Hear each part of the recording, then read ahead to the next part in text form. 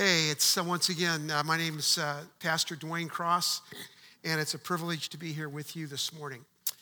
I was the pastor here for many years, from 2000 to 2015, when I retired, we're sharing our back here as worshipers, and we love being here, and I love to help out with Doug whenever I can. So Tuesday was his surgery, and so Tuesday afternoon I started getting texts from Doug. So they were these kind of texts. Man, I really appreciate you. Man, I really love you. I knew he was juiced on drugs. I knew it. But it was like, give me a Miller Lite. I love you, man. It's just so great. It was really, really great. So he's doing better now and making good progress. So the message this morning, you can ask Sherry, this has kind of been in me for a while, and it had to come out. And so you are the recipients, you and those who are watching on Facebook. I believe this is a word from God, and there will be a couple of moments when you kind of say, Dwayne, you just kind of shifted from preaching to meddling, and just hang on, because we'll get there together. But I just believe that God wants to do something in our lives. He's done it in my life, and I believe that he wants you to experience something wonderful and mysterious and miraculous today. So if you'll just join me for a brief prayer. If you feel comfortable extending your hands as kind of just a sign of receptivity to the Word of God. And I would like to pray. Father, here we are, a band of believers in this place, along with many other believers in our community and throughout the country and in our world. And Father, we are those who now welcome you into this space. We welcome you into our lives once again. And we pray that this word would be planted securely in our hearts and our souls, and that we would receive it, believe it, and use it for your glory. Thank you, Father, for your faithfulness to each and every one of us. And we pray these things in Jesus' name. And all of God's people together said, amen. Well, I'd like to talk to you today about the greatest mystery in the history of the world. Now, I know usually in preaching you're supposed to kind of under-promise and over-deliver. Well, I'm kind of messing that up right from the beginning. In our men's group on Friday, somebody asked me if I was preaching this week, and I said yes. And he said, well, what are you preaching on? And I said, I'm preaching on the greatest mystery in the history of the world.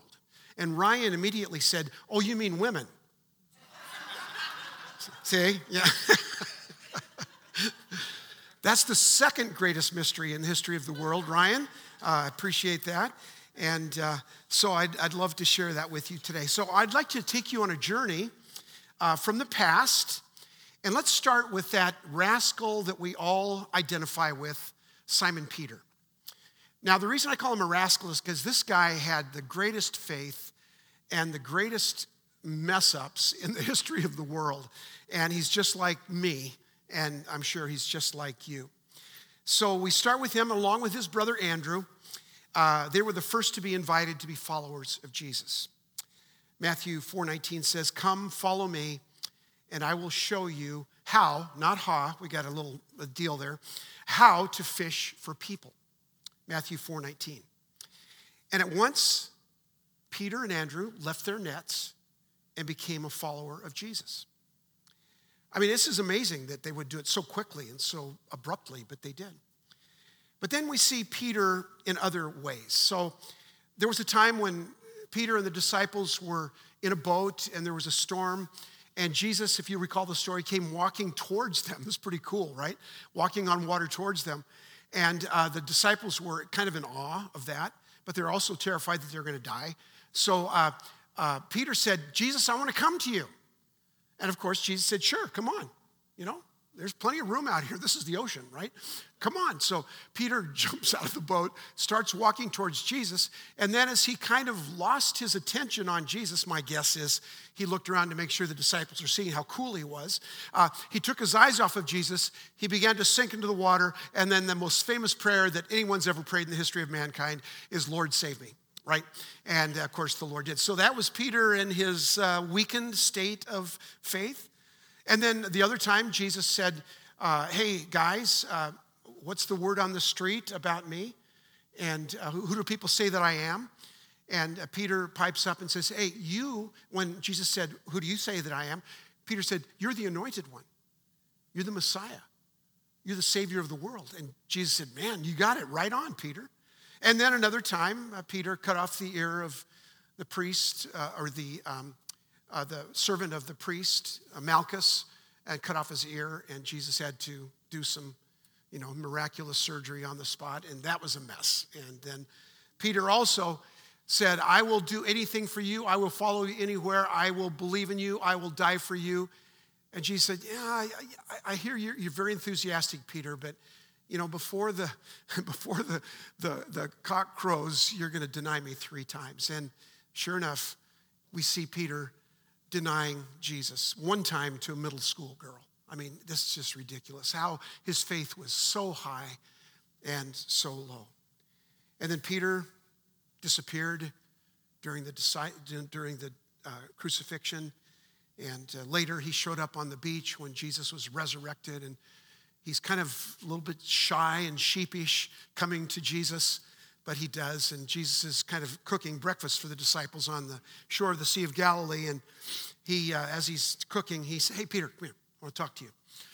Peter comes over, and Jesus kind of looks at him and whispers. He said, Peter, do you love me?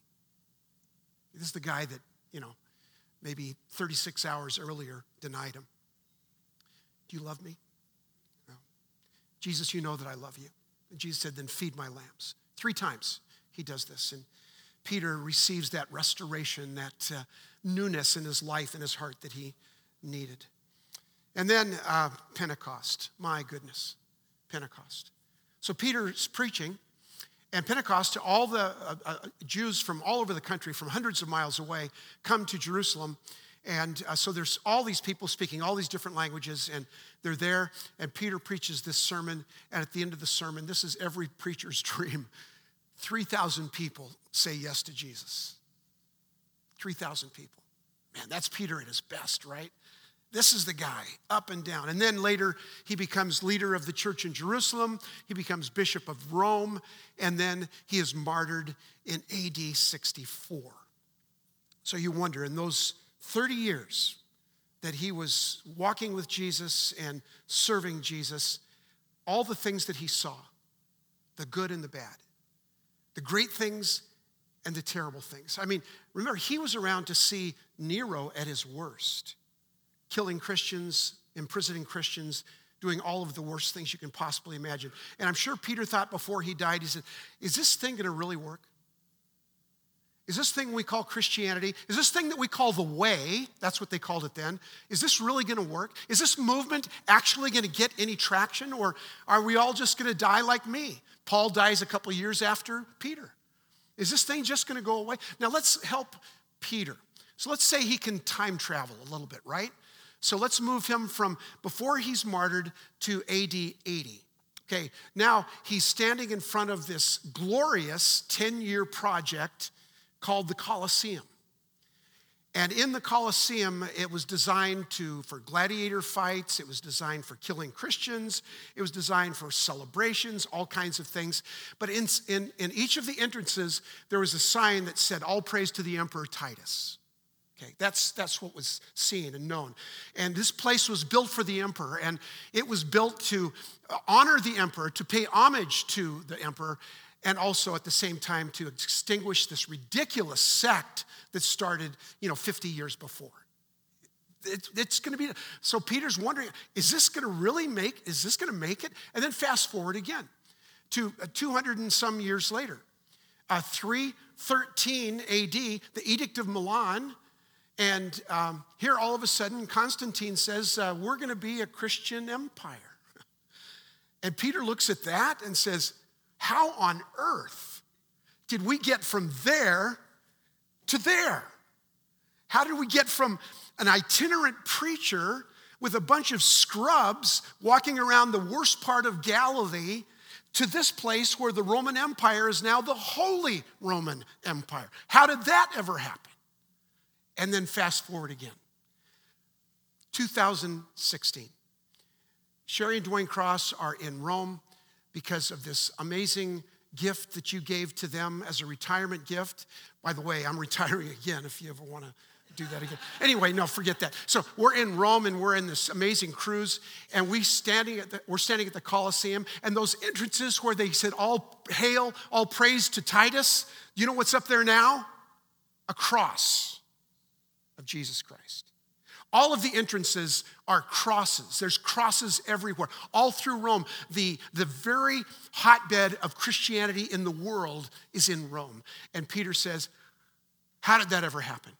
That is the most enormous, the greatest miracle, mystery that anyone could ever imagine.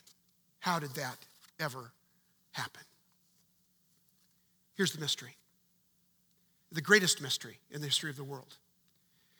How did a first century cult, birthed in the armpit of the Roman Empire, Galilee was nothing, whose leader was rejected by his own people, crucified by the Roman government. By the way, crucifixion was the worst death possible. How did this movement survive and thrive in the face of violent, organized, state-funded resistance? Impossible. Or, to say it another way, how did it come about that a Nazarene sect would eventually be embraced by the very empire that for 300 years sought to extinguish it? Secular and religious people together say, this is the greatest mystery the world has ever known. How did this happen? Listen to Karen Armstrong, the author of the book Fields of Blood. Against all odds, by the 3rd century, Christianity had become a force to be reckoned with. We still do not really understand how this came about. She claims that this is the greatest mystery in the history of the world. How did this happen? It makes no sense. There's nothing like this anywhere historically. What did God use to make this miracle happen? Well, let's go back to Peter. In Matthew 16, Jesus and his disciples arrive in Caesarea. Now, they'd been run out of many towns by this point. Jesus is getting very famous among the people, seeing the miracles and everything. There's a large following, and so these magistrates of different towns and cities kick Jesus out, so he shows up in Caesarea. And that's when Jesus asked the disciples, what's the word on the street about me? What are people saying about me? And they say, well, some say you're Elijah, some say you're John the Baptist. You know, they don't really know. Jesus said, well, here's an even more important question. He's asking these 12 disciples, who do you say that I am? So listen to these verses in Matthew chapter 16, verses 15 to 18. Then Jesus asked them, but who do you say I am? Simon Peter answered, you are the Messiah, the Son of the living God. There's a good Peter moment right there, right? Okay, there's when he's right on top of things. You're the Son of the living God. Jesus replied, you are blessed, Simon, son of John, because my Father in heaven has revealed this to you. You did not learn this from any human being. Now, I say to you that you are Peter, which means rock, Cephas, rock. And upon this rock, I will build my church, and all the powers of hell will not conquer it. Now, Jesus was not just talking to Peter. He was talking to the disciples. And he was talking to the generations after of Christ followers. And he was talking to you and to me. You're the Son of God, the anointed one, Peter said. You're the Messiah. Jesus said, yeah, you're the rock. And then he said, upon which I am going to build my church. The word church is ecclesia. And that word has nothing to do with a building. As much as I love our building, and I love the fact that we burned the mortgage a few months ago, right? But it's not the building. The church means gathering, called out assembly, or congregation. Now, in about the 4th century, when they were translating from German to Latin the New Testament, they used the German word Kirche, Kirche. I think that's how it's pronounced, which means building. And that forever got implanted in the New Testament text. And so that when people read church, they thought of a building. But the word never was to be meant to be a building. We need buildings, of course, but it was not meant to be that. The church was an assembly, a gathering, a movement. It was never anything other than that. To this day, the church is a gathering right here, Facebook, all around us, all the other covenant churches in Arizona, Crossroads, Cornerstone, all the different churches, Baptists, Methodists, Catholics, all of these are the gathering and the movement. And here's what Jesus said to the disciples: nothing will stop my movement, my gathering. Peter says, you mean the 12 of us and these random women that come along with us and these other people that are kind of joining the group? We're going to do that. We're the movement. We're the church. We're the ones that even hell will not destroy. Is that actually what you're trying to say? And Jesus said, that's exactly what I'm trying to say. I still believe with all my heart that the church, local church is the hope of the world. What God did in those first 300 years, from the beginning of the church at Pentecost until the Edict of Milan, what happened in those 300 years was absolutely unbelievable. And it happened in a way that we can't even imagine today. Because those early Christ followers, they had zero leverage. I mean, today we have beautiful buildings and we have some political leverage. I hate the fact that we do, but there's some of that going on.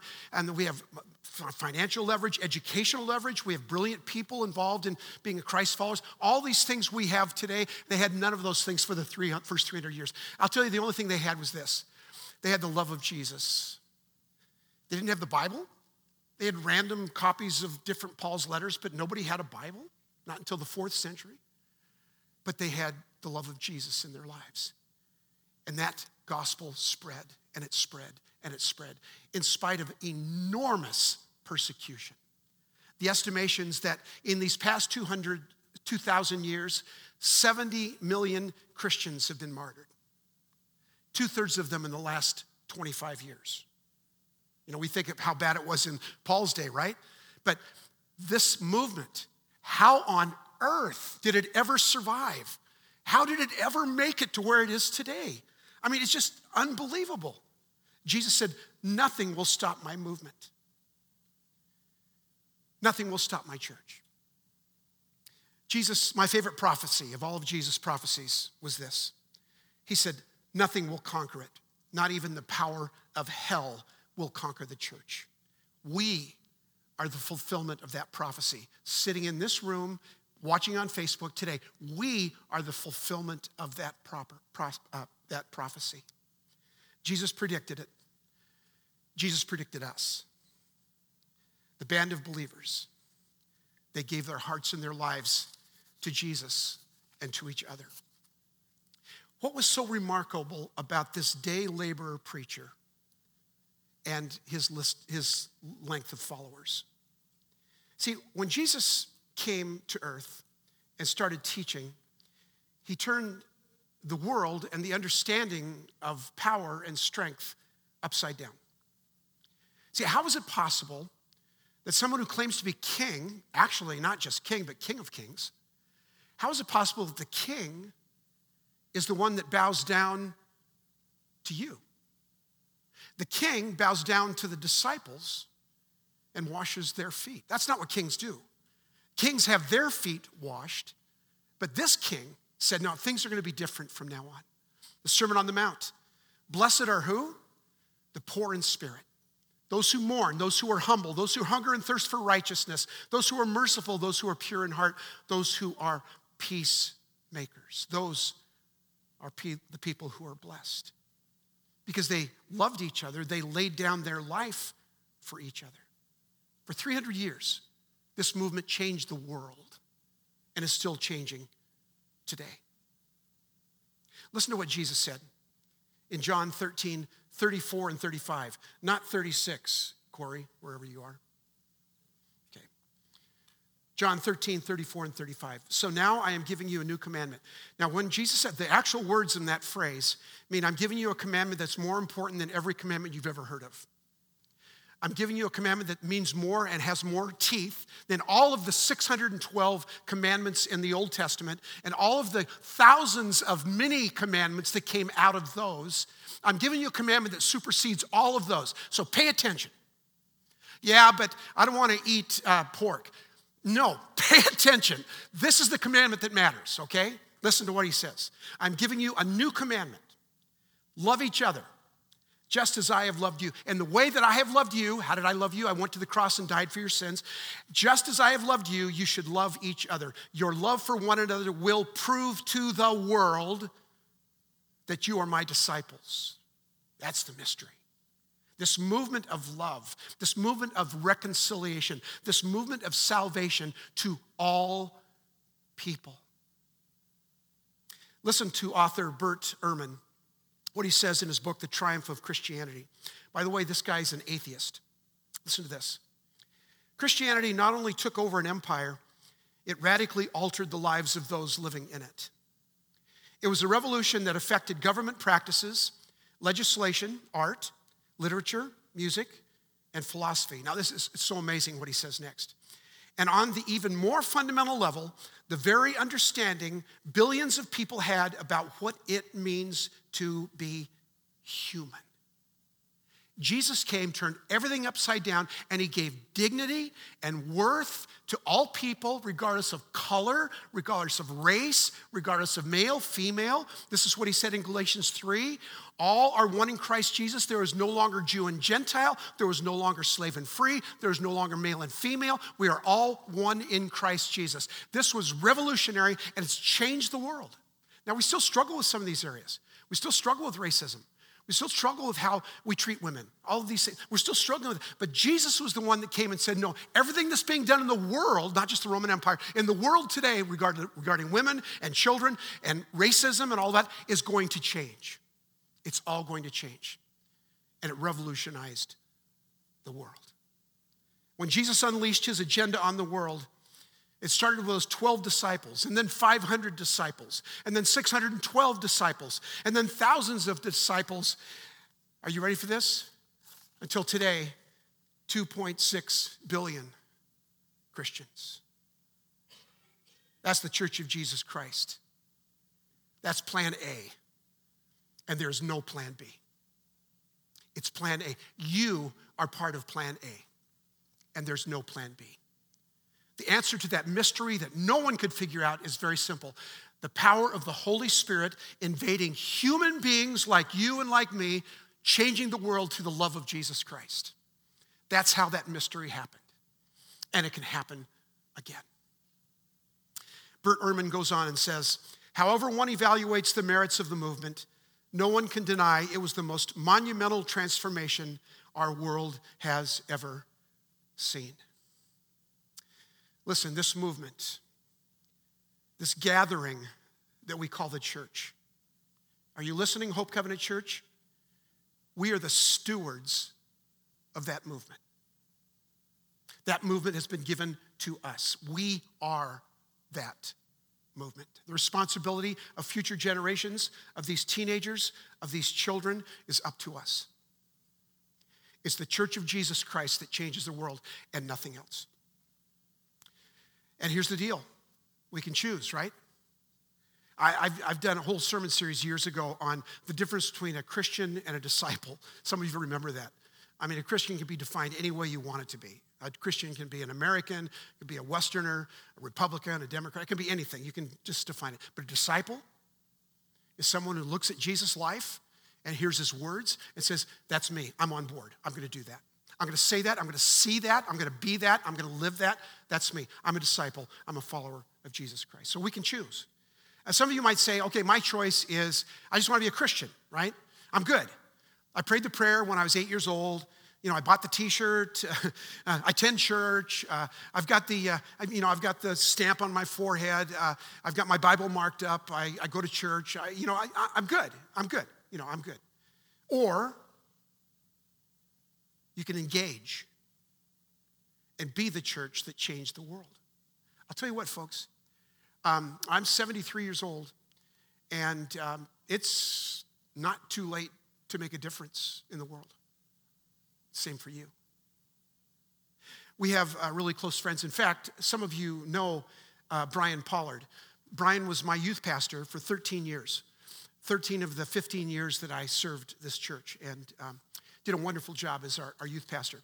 Well, he and his wife, Christine, recently, they go to the Grove, that really excellent church in Gilbert.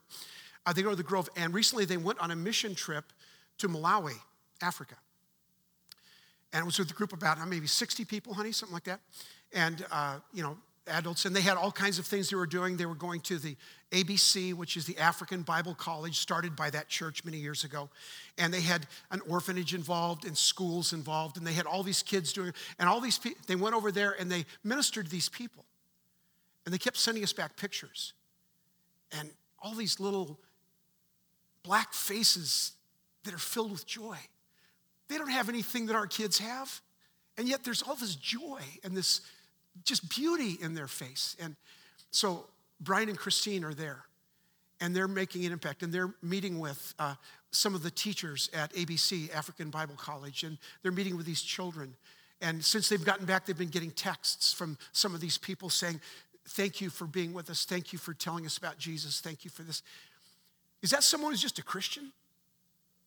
Is that someone who's just going through the motions? Or is it someone who said, no, I'm going to be engaged.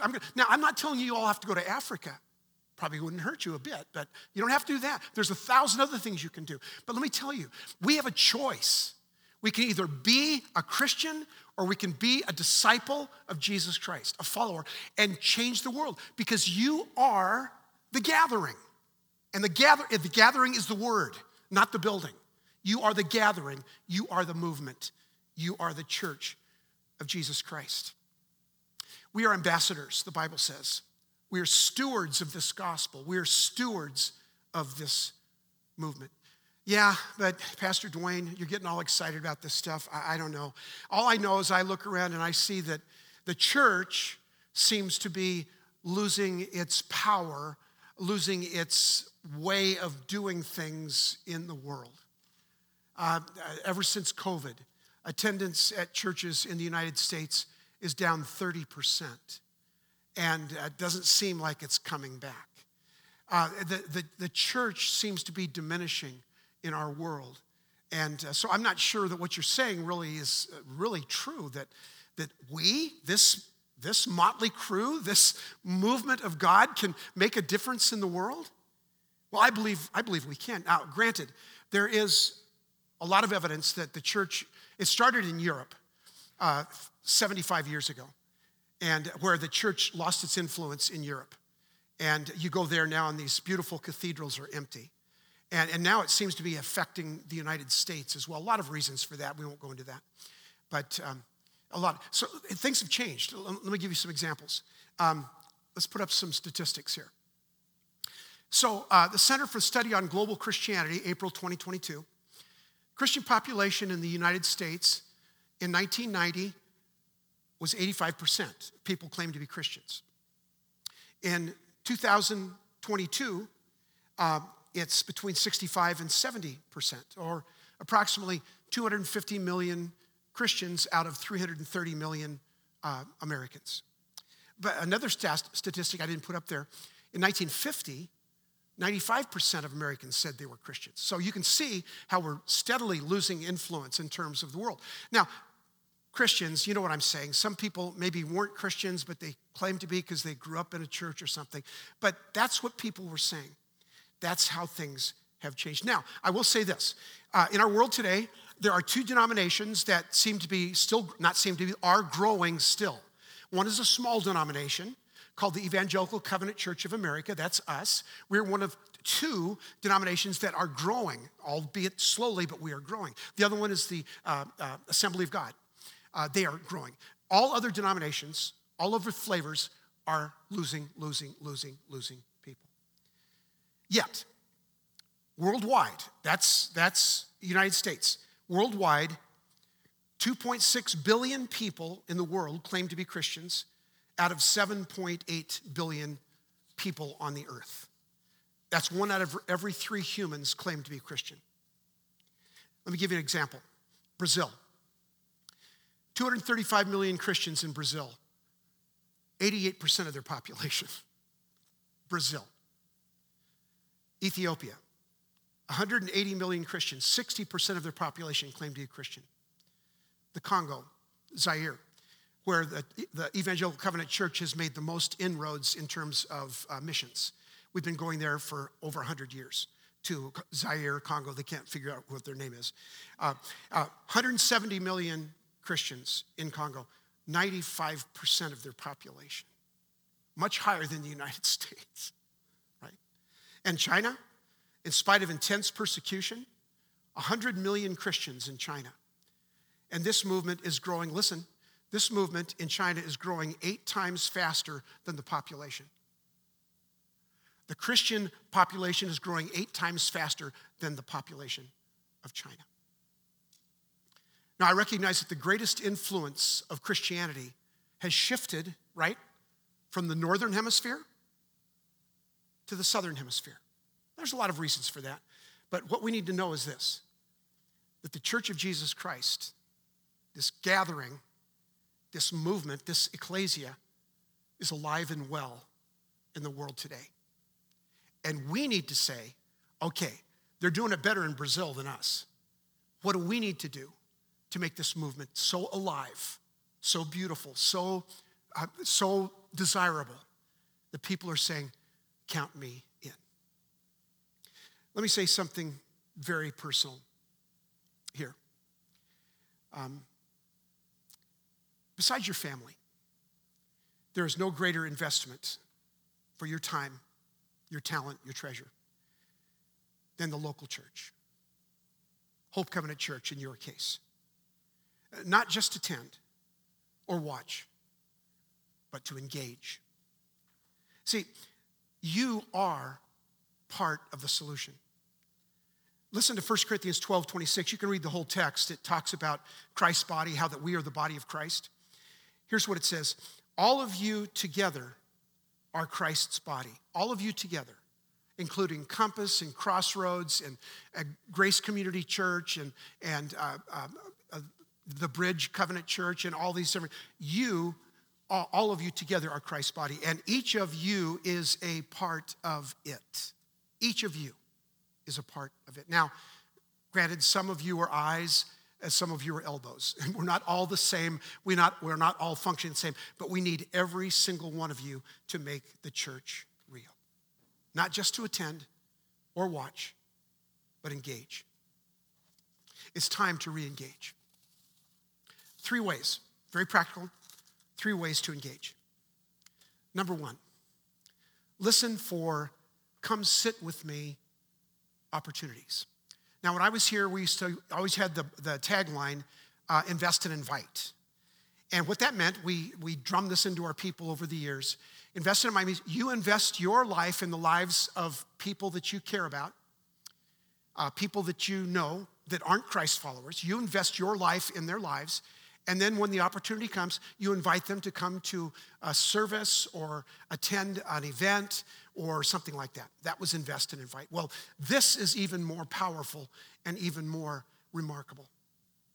Listen for come sit with me opportunities. When a person says, please join me at church and come sit with me, there's a 50% higher chance that they'll actually come. Because it's not just a general, hey, sometime when the church is open, you come. Well, people aren't going to do that. But come and sit with me. And there's some things you can listen for. People might say something like, well, I'm not really in church. I'm not really a faith person. I'm not really a Bible person. That's okay. That's all right. That was me not too long ago. But come and sit with me.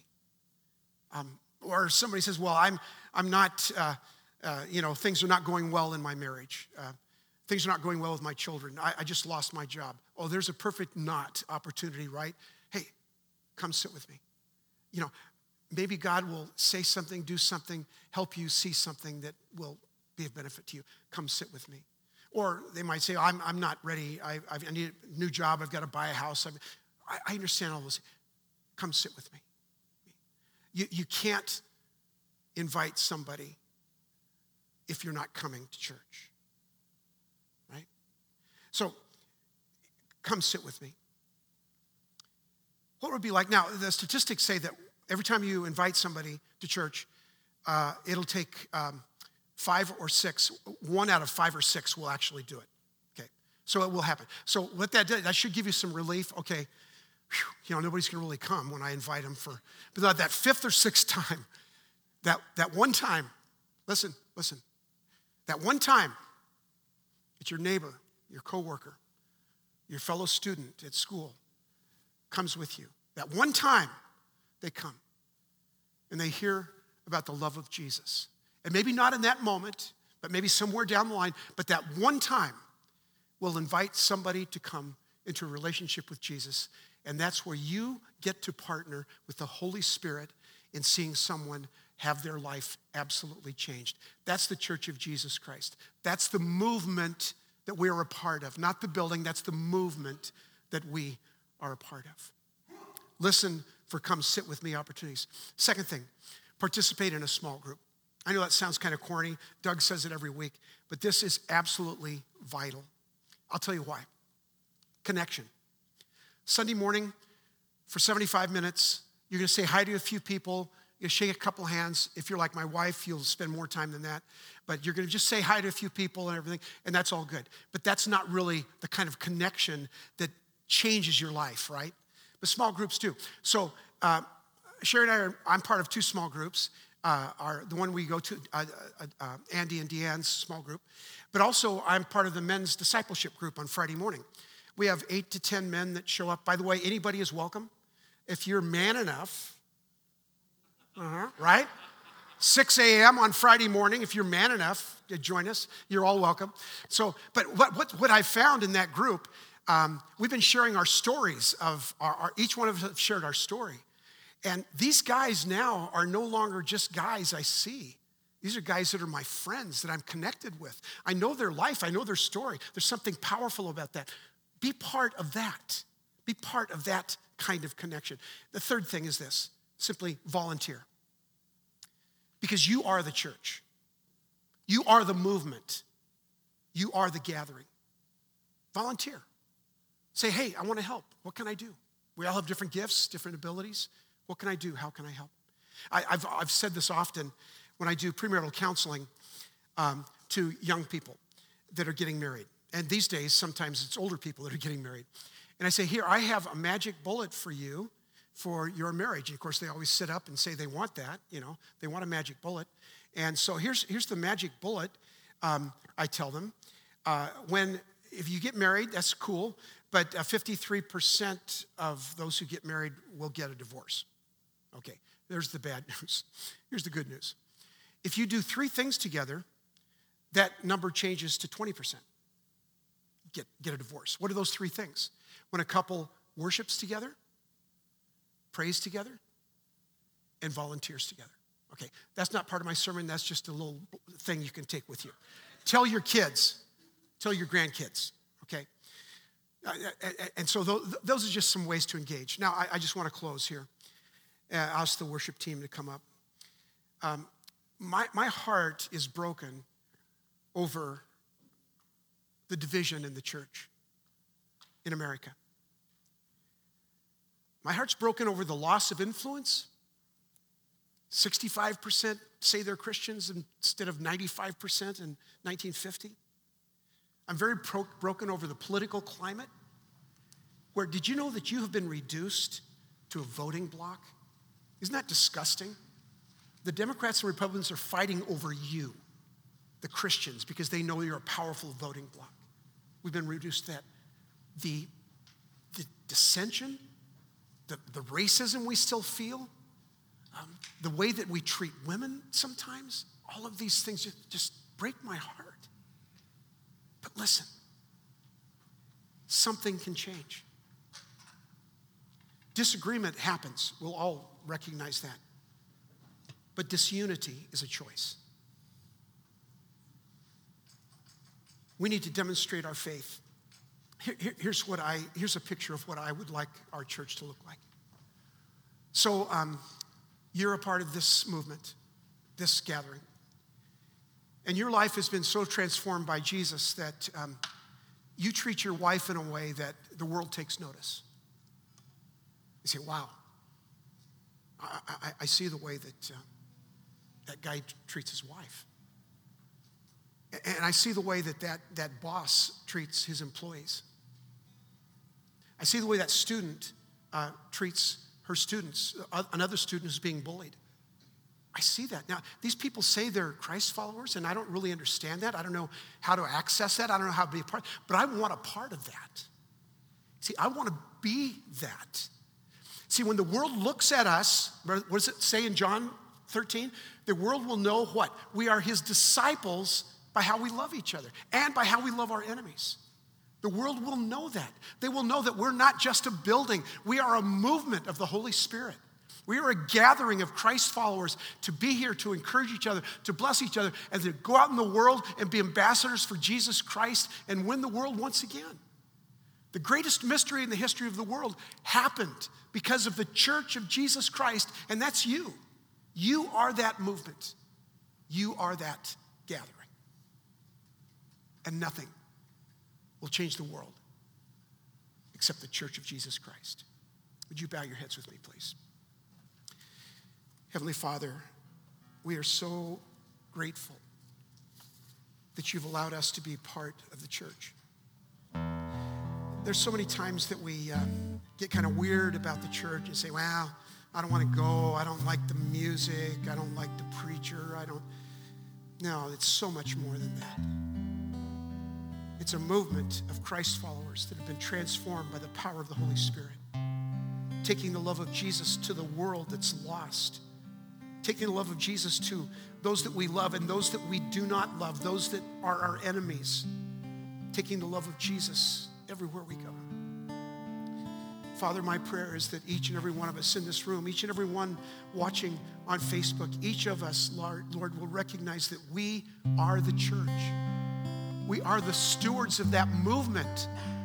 And we can continue that, and we can once again engage in such a way that the world will see that we are followers of Christ by the way we treat each other.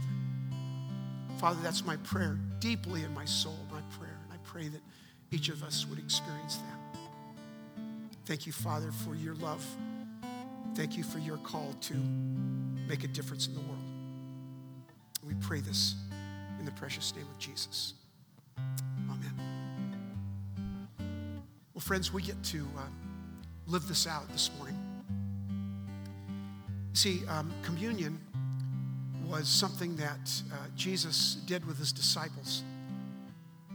We think of the word communion, we think of communing with God, and it's certainly that. But it's also horizontal, right? We're communing with each other.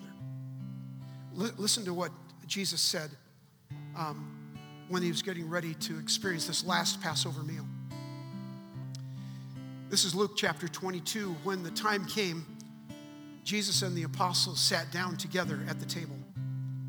Jesus said, listen to this, I have been very eager to eat this Passover meal with you before my suffering begins. For I tell you now that I won't eat this meal again until its meaning is fulfilled in the kingdom of God. Guess what? Its meaning has been fulfilled in the kingdom of God. That's you, and that's me. This morning, we'd invite you to the table.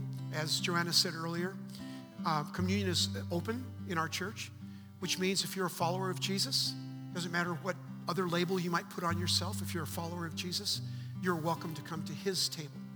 It's his table. Commune with him and to commune with one another. I'd like to ask our servers if they would to go to the tables. And in just a moment, I'm going to invite you to come to one of these two stations and receive communion. Take it back to your seats with you, and then we will participate together after everyone has received the bread and the cup. Come to the table. On the night that Jesus was betrayed, he took the bread and he broke it. And he said, "This is my body that is given for you. Take and eat."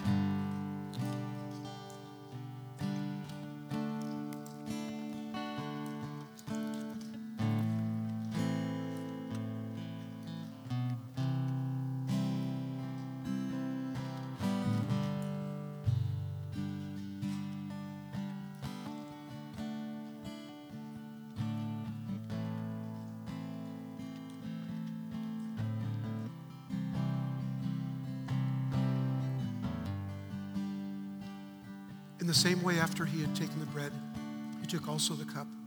He said, "This is the new covenant in my blood. Drink ye all of it. For as often as you eat this bread and drink this cup, you proclaim the Lord's death until he comes again."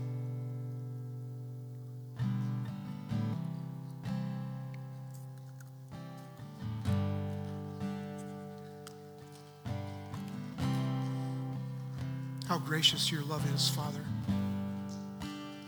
How beautiful your heart is towards us, your children. And Lord, thank you that you have called us to be part of your body. You have called us to be ambassadors of Jesus Christ. You've called us to be the church, this movement, this gathering that can change the world. And I pray that we would do that by the power of the Holy Spirit within us. We pray this in the precious name of Jesus.